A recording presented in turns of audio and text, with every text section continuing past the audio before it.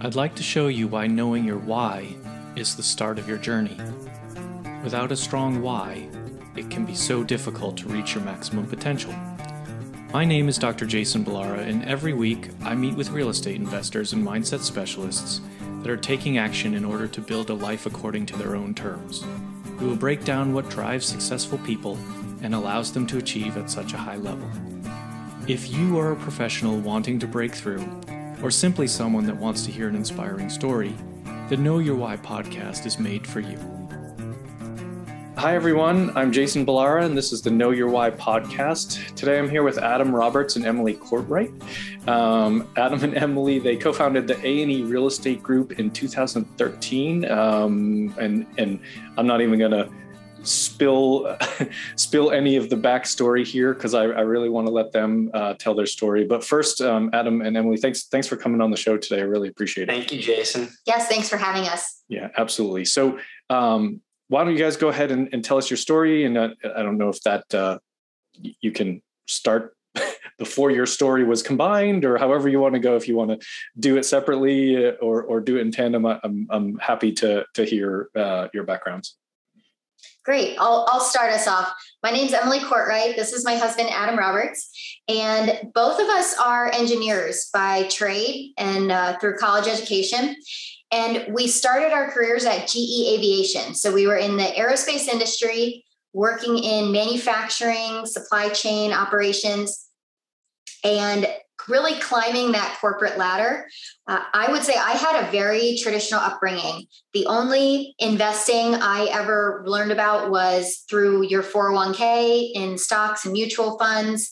I had zero real estate in my family, no real estate investing kind of mentors to look up to growing up.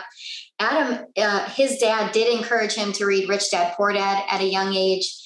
And his dad was a little bit more influential, but neither one of us kind of had that real estate bug until about 2012. And we were living in California at the time.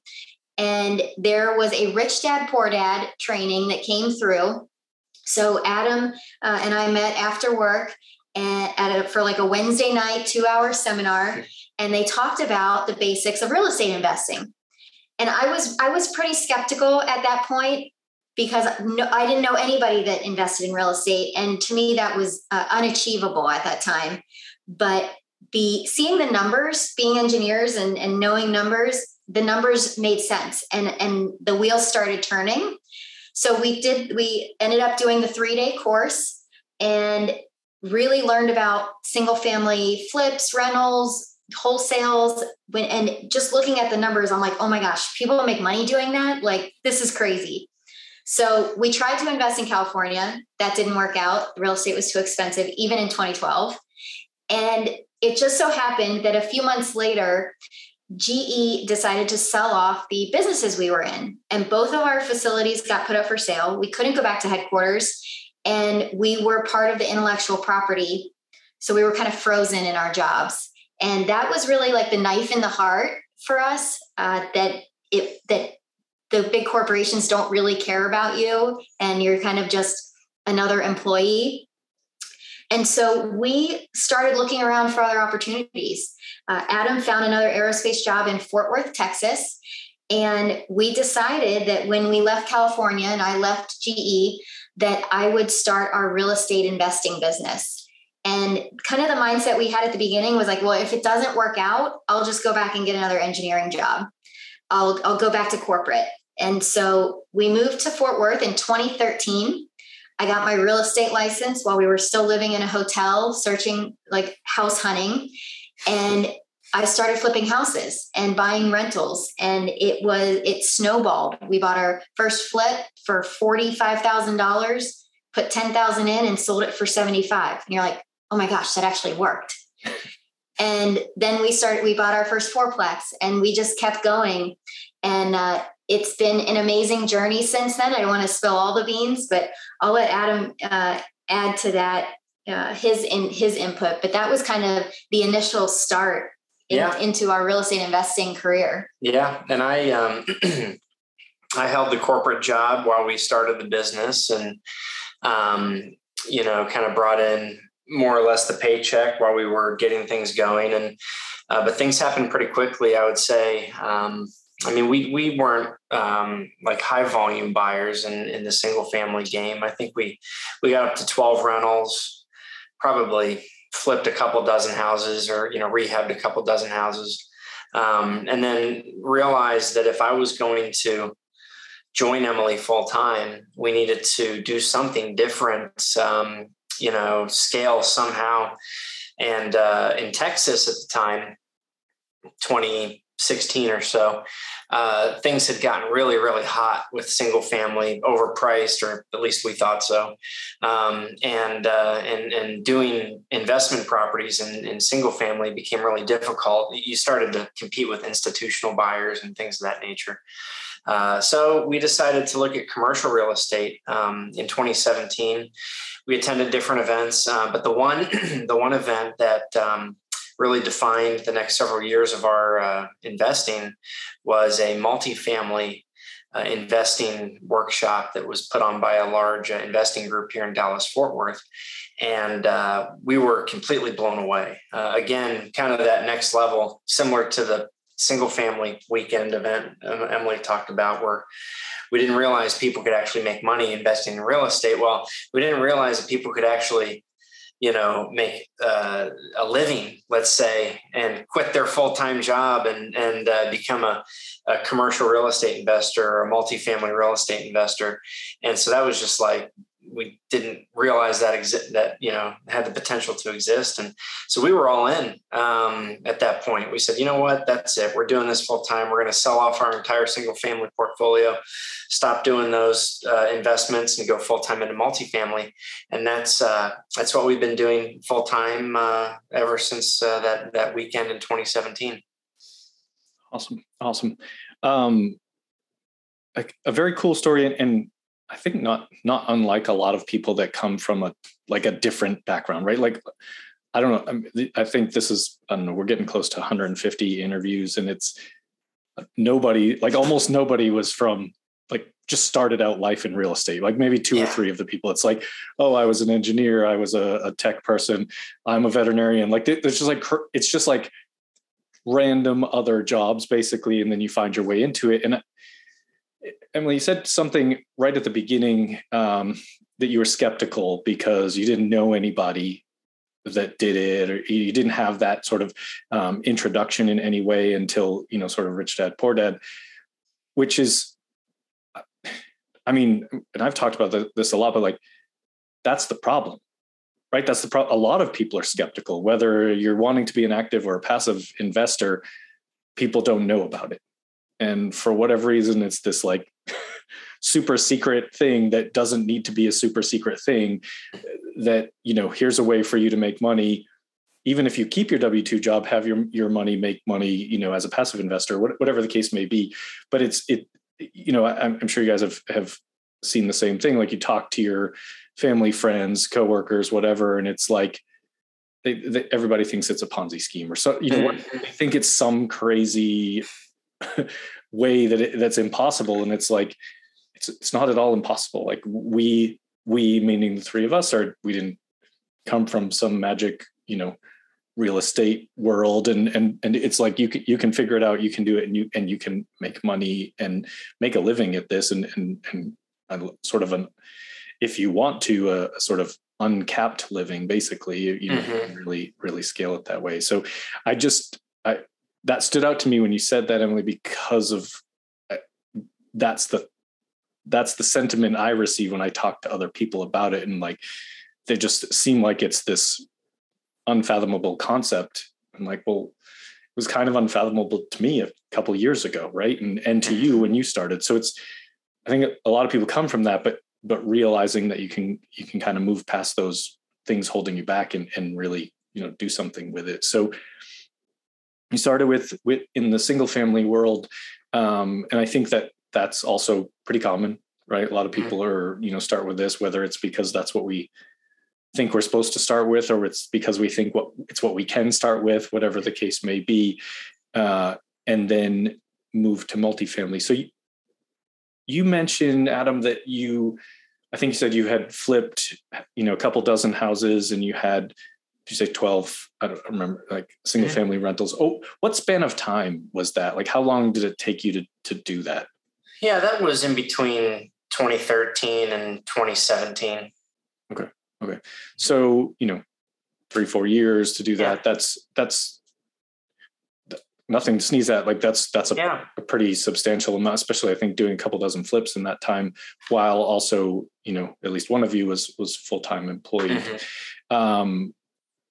So again, it's like this stuff can be done. Mm-hmm. How did you, I think that, sort of concept of having one person with a W-2 job and the other person focusing on the real estate and the time involved. How did you do that? How did you, I like interviewing couples and seeing, kind of how they divided that up. And was it always easy? Was it hard to figure out those roles and sort of trust each other in those roles? Tell us a little bit about that part of the story. So I took on a lot of the responsibility because that was essentially my full-time job. I took the responsibility upon myself to say, I need to build our real estate business. So I got my real estate license. I learned all I could about the contracts and negotiating and the sales process. During that time, we were sending out 1,000 yellow letters a month. So I was the one printing the letters, folding them, stuffing the envelopes, licking the envelopes, putting the stamps on. So it was, I did fill my time. I said, every day it was, what am I doing today to get our next deal? And whether that was driving for dollars, driving neighborhoods where we wanted to buy, it was really, that was my full-time job. Adam did help a lot with some of the back end stuff. He was there on some of the seller meetings with me, just so we could build rapport and for safety too, because you go to these people's houses and you have no idea who they are. But he was more behind the scenes. So I was the one shopping at Home Depot, and he was kind of in the background, double checking my spreadsheets and things like that. But Yeah, I mean, especially here in Texas, it's probably similar in a lot of states, actually. You have to be careful when you're a licensed real estate agent, what you can and can't do with a potential seller of a home if you're going to buy their home instead of, represent them or list their home.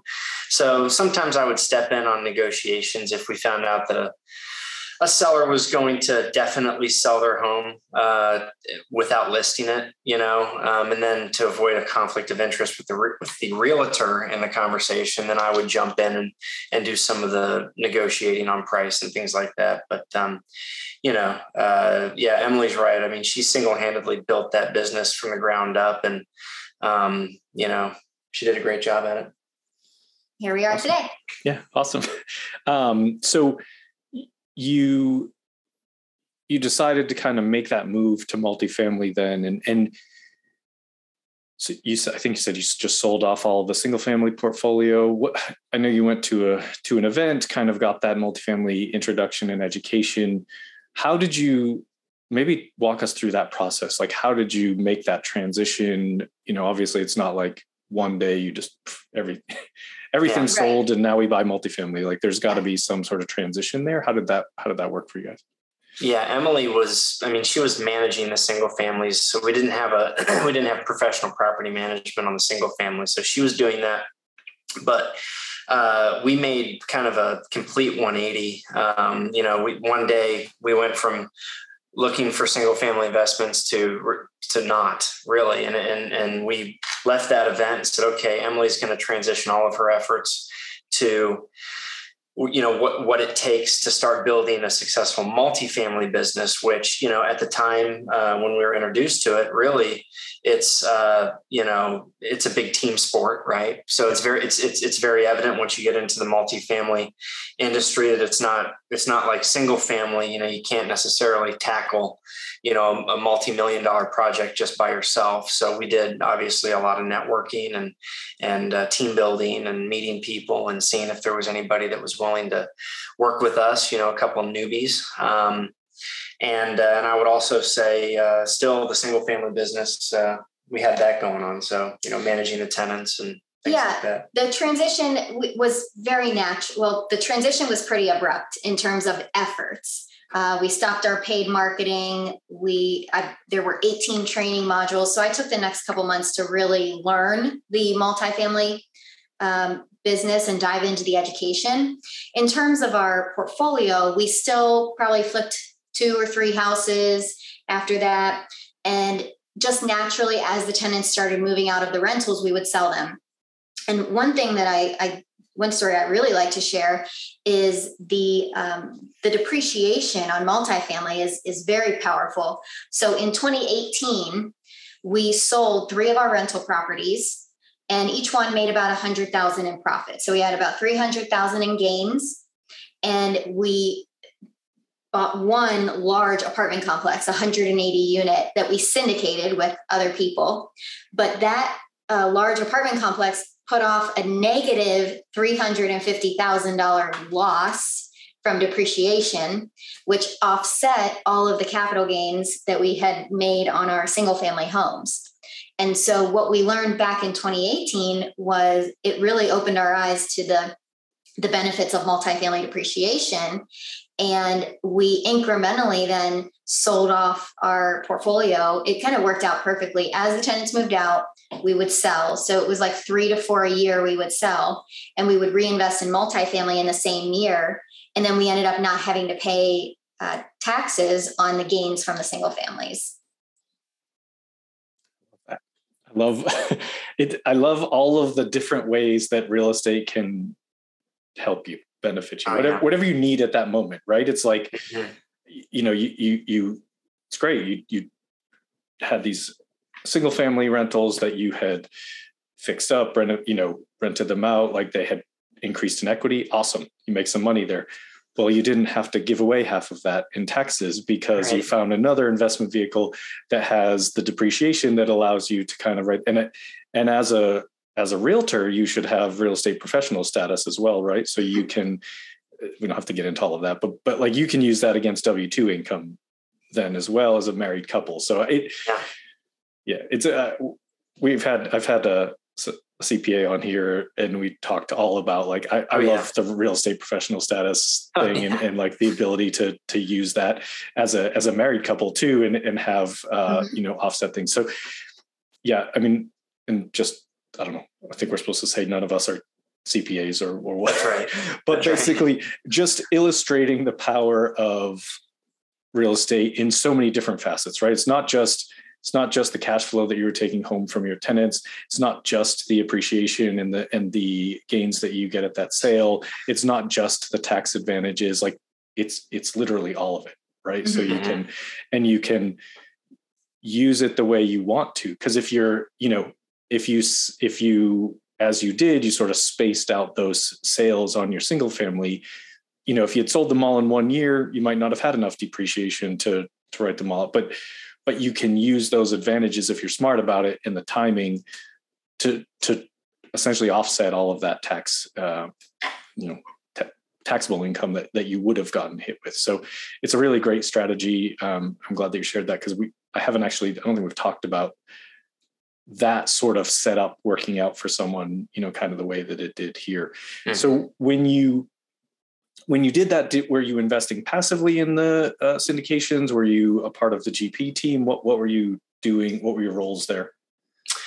Well, when we first got into multifamily, I mean, the goal was from day one to be on a general partnership team, be general partners, part of the syndication group, and but naturally, we joined an investing group, and naturally, just a lot of deals started. The deal flow was there, and so we ended up investing as limited partners in a few deals. I think 3. Yeah, right off the bat.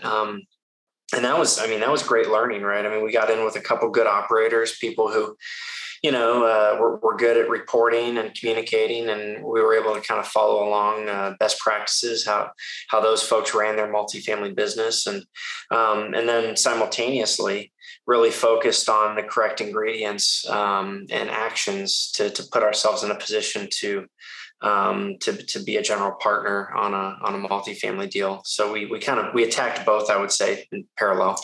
timing wise, like he mentioned, the passive investments opportunities came much quicker. So from the day we said we're going to focus on multifamily, it was about 2 to 3 months before we were in 3 passive deals. And it took 11 months for us to get our first syndication closed.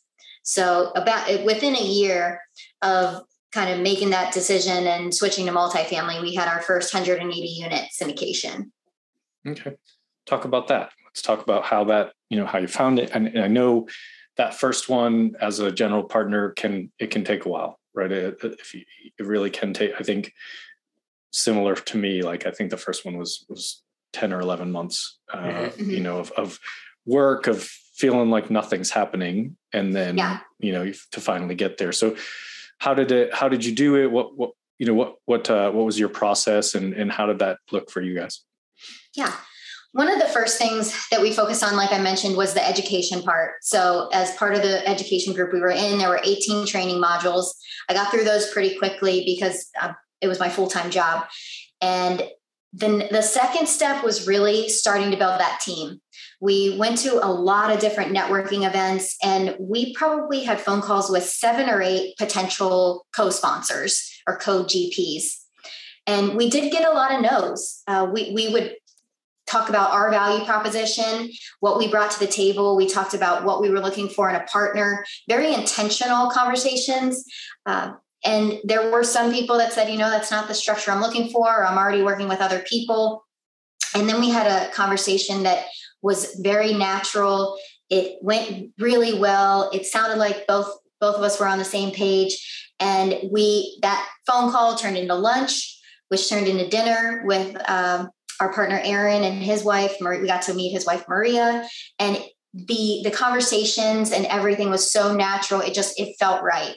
And so we had all the conversations up front, roles and responsibilities, commission splits. How would this work? What are we going to look for? Criteria? Because he was also looking in the DFW market. So we decided at the time that he would focus on 200 units or more for himself, and we would focus on anything under 200 units. And so I would say the partnership aspect was really priority number 2 after education being number 1. And I would say by about the 3-month mark, we had that partnership lined up. And so going forward, we knew any offer we were going to make was going to be us and our partner, Aaron, like our resumes were going to be together. So then we kind of hit the ground running with deal analysis, property tours. Over the next 3 to 4 months, we made offers on about 4 deals. And I remember specifically, we came in second place behind some colleagues. So you have to come from abundance. So I'm so happy they got the deal, but we were still like kicking ourselves because we were like $15,000 off on a $9 million property. And one of the feedback items that the broker gave to us was that our earnest money wasn't strong enough. It wasn't comparable. And so we took that as a lesson learned. And the next deal that we were really excited about, we went strong, super strong on the earnest money. And that ended up being the one that we got. So it was around that 8 to 9 month mark after we made the decision that we got it under contract. So probably the 9 month mark and then a 2-month close. So we were closed at the 11-month mark. But that was kind of the process we went through. There were definitely some no's when it came to finding the right partner. There were some, no's. We didn't win the LOI, and you just have to keep going and keep trying because you knew it was going to happen eventually. Yeah. There's going to be a lot of no's along the way. I think that's something for people that coming into this business 100% should realize that you can't, it's hard to not take it personally or not be emotional about it, but like, you really can't, because guess what? You're going to hear no 100 times again. Like it's just, that's how it's going to go. I wanted to touch on a couple things you talked about. One, I think is a super important and probably overlooked a lot, but having those intentional conversations with potential partners, especially in the beginning. And I'm speaking from experience, like you just want to get a deal done. Right. And so a lot of people will get in that, I just need to find someone who can help me get that deal closed. Right. That's what I think that it's not and most people, when they think about getting a deal done, they're thinking about getting it closed. What we're not thinking about is the next 3 to 5 years of hold time. Yeah. Yes. So what you're not thinking about is this is literally like, I was going to say worse than a marriage. Marriage is not bad, but it's probably easier to get a divorce than it is to get out of a bad partnership in a, sort of a business relationship like this. So hopefully my wife doesn't take that the wrong way. But the point is that it's like, if you're in a relationship that you just can't stand, like that's a marriage or something like that, you can get out not tremendously difficultly. Here there's a lot to consider as well. So you have to think of it that way. You have to think of it as a long-term relationship. You have to think of it as, okay, I'm going to have these conversations that you did, and make sure, be as sure as you can that it's someone that you do want to, sort of work with for an extended period of time. What did you do? I mean, how did you come up with that discussion? Like, did you have a list of questions that you wanted to ask? How did you guys decide you were going to approach that? Because I think it's a great idea, but I bet a lot of people are like, well, how do I do that then? So what were maybe some action items in that you took or that you used to help form a partnership that works for you? Yeah, I think for us, we got really clear with what our intentions were for the partnership, what value we brought to the table, things that we were willing to do and bring and perform. And also it was very obvious to us, and thus easy to discuss what we needed from the partner. Like, for example, we didn't have a multifamily resume, so we wouldn't be able to get a multifamily loan. We didn't have, a huge list of equity investors, so we probably wouldn't be able to do an equity raise very, very easily on our own.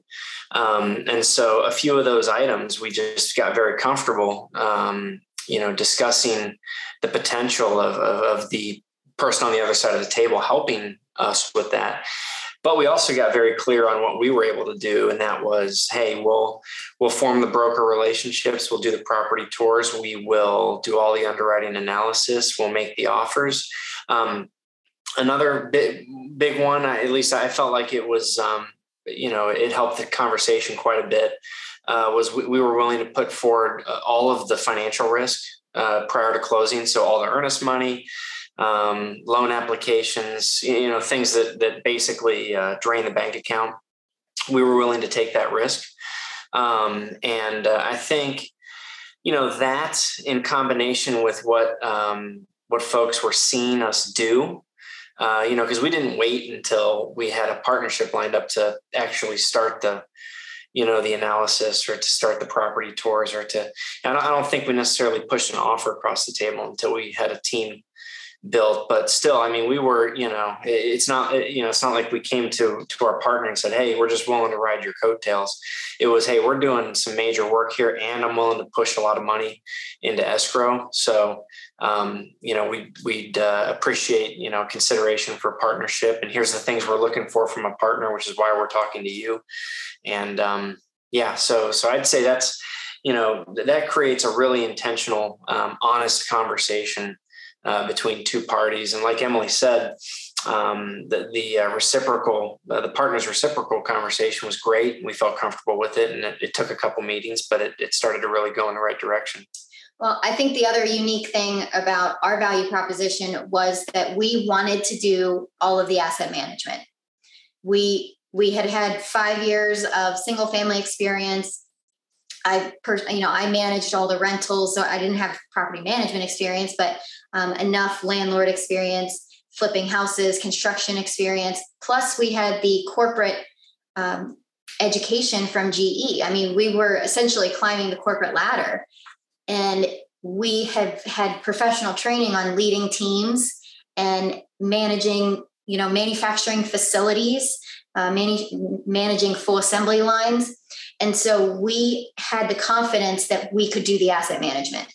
And so that was, I think, a pretty important aspect, because there were a lot of potential partners that we talked to that just didn't have the trust to partner with a brand new co-sponsors and give up the reins on the asset management. So that was really unique. And it took a unique person who met us, got to know us, saw our confidence, our track record, our corporate background, and said, I trust them to be their partner and let them do the asset management. And obviously it was the right partnership decision. But that was something very unique that not a lot of people were okay with, having the more experienced person give up kind of the reins, if you will, to let us run with it. Yeah, I was actually going to ask you about that because I mean, my assumption was that whoever you were looking for partners that, because you do need to have that track record to get multifamily loans. You do need to have the balance sheet, and like there are certain things that a more experienced person bring to the table that are kind of you can't do without it, right? You can't do a 180 unit deal without kind of that level of track record. So that's actually quite interesting to hear, like that someone was willing to sort of trust you as asset managers kind of right off the bat. It's awesome. It goes to speak for what your I imagine your pitch, your presentation to them was, and kind of what your background was and your confidence behind it. So I think that is a good thing for people to hear too, because a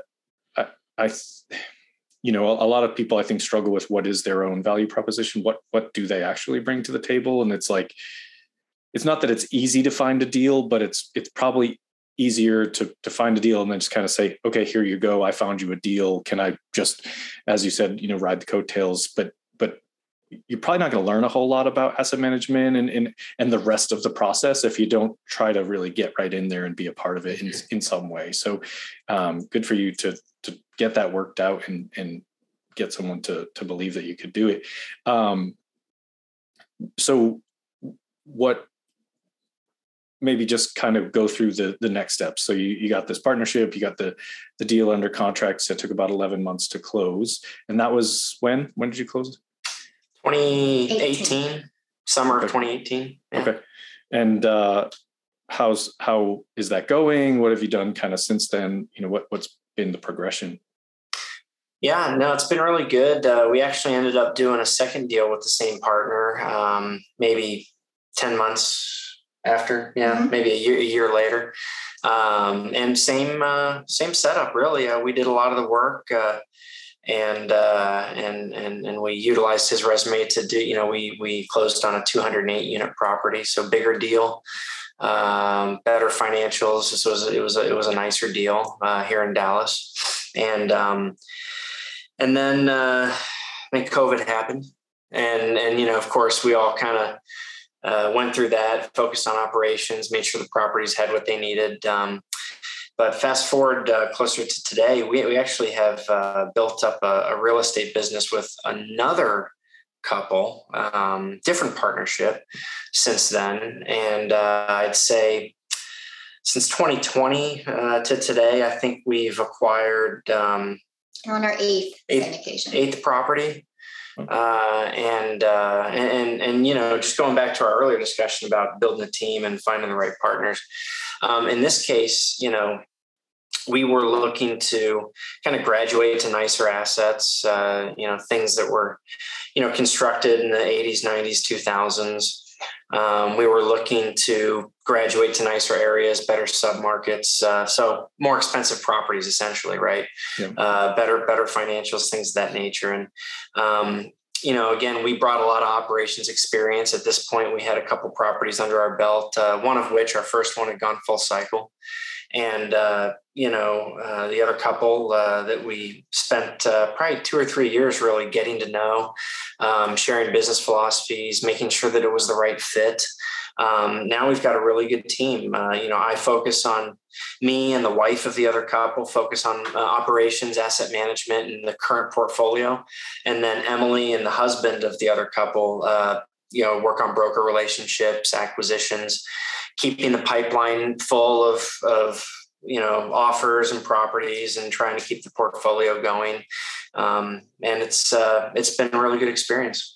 I want to go back though and kind of just recap the timing. So for the first 3 years, it was essentially one syndication a year.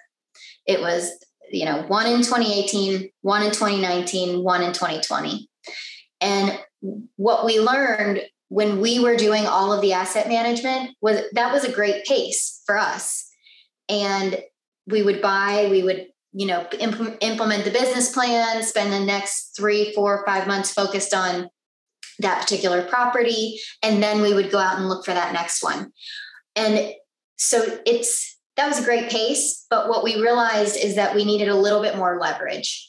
And in order to buy more than one deal a year, we needed to partner have a different partnership structure. So we could split up the operations and the acquisitions. And that's exactly what we did. Like Adam mentioned, he's more of operations, I'm more acquisitions.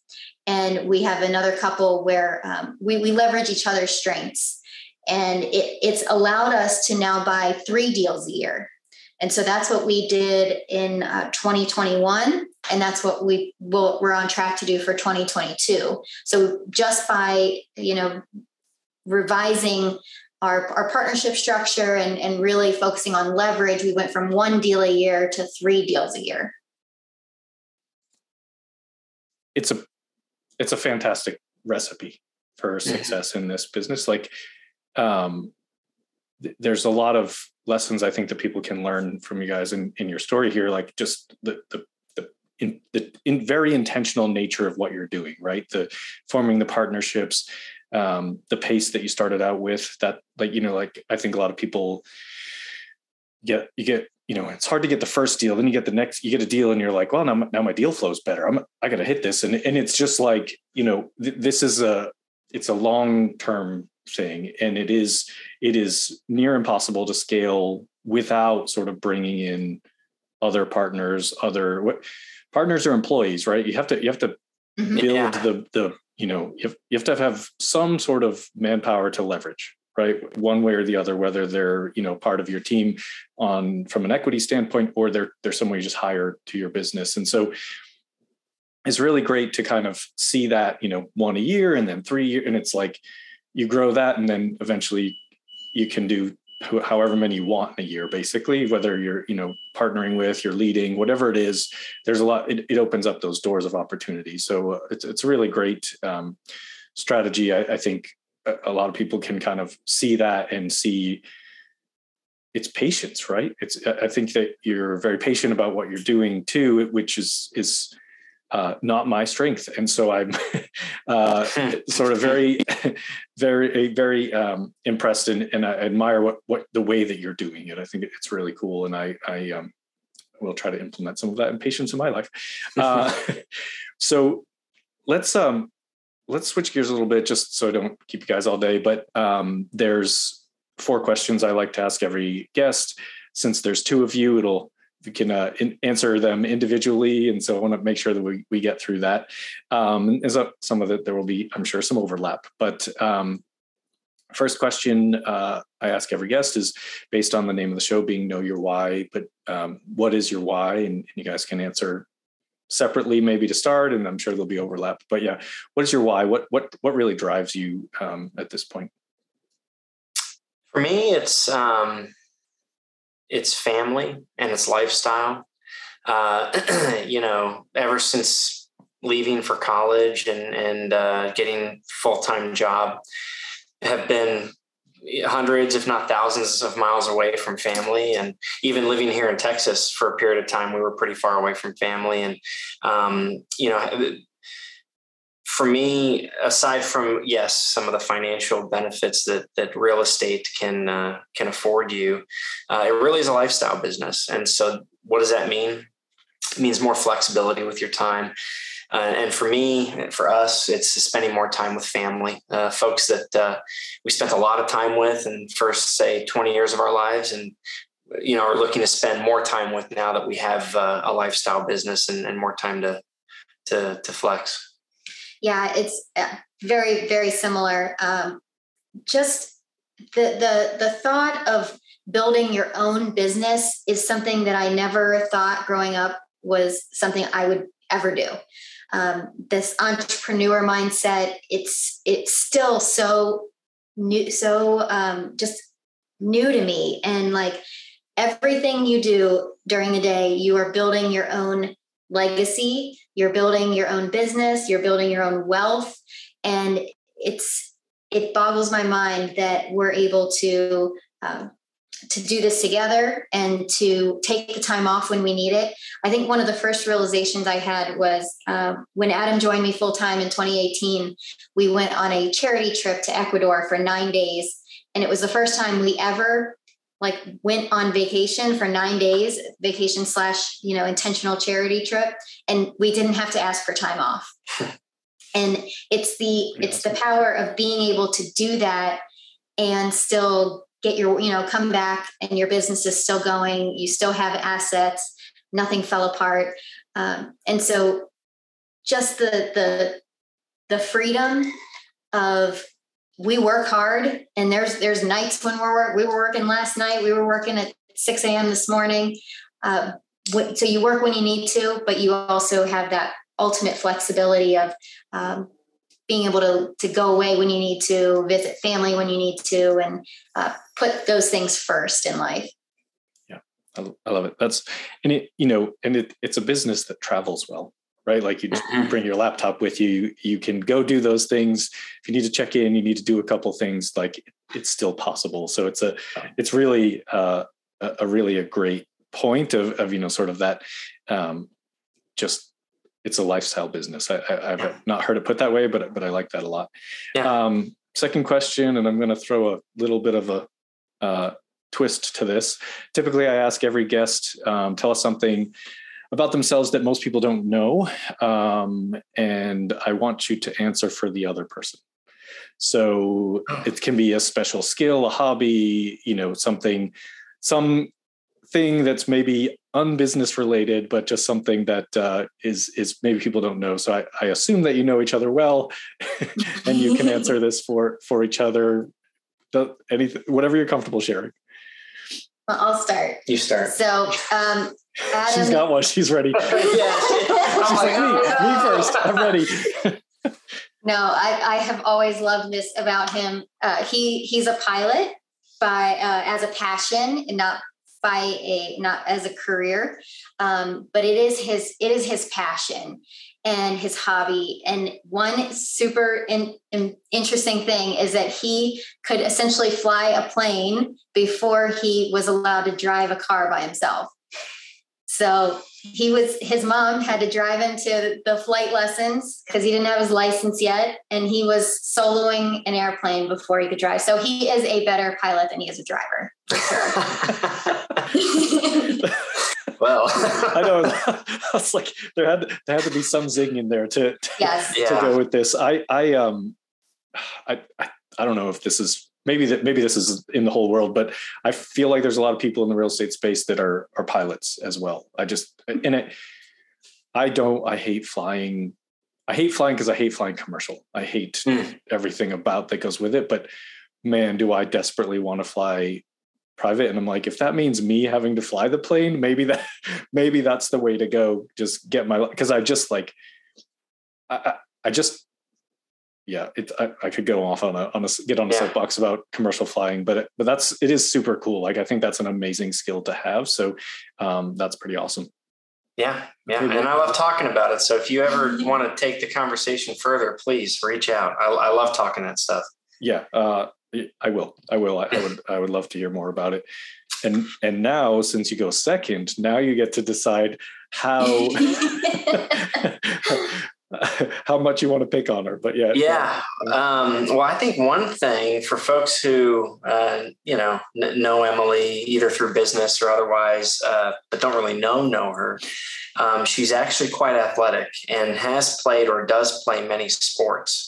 So folks would be surprised to hear that for much of her life, she was a gymnast, a swimmer, a diver, and now has decided to take up golf. And on the second hole that she ever played, I'm talking she's never been on a golf course before last week, she birdied.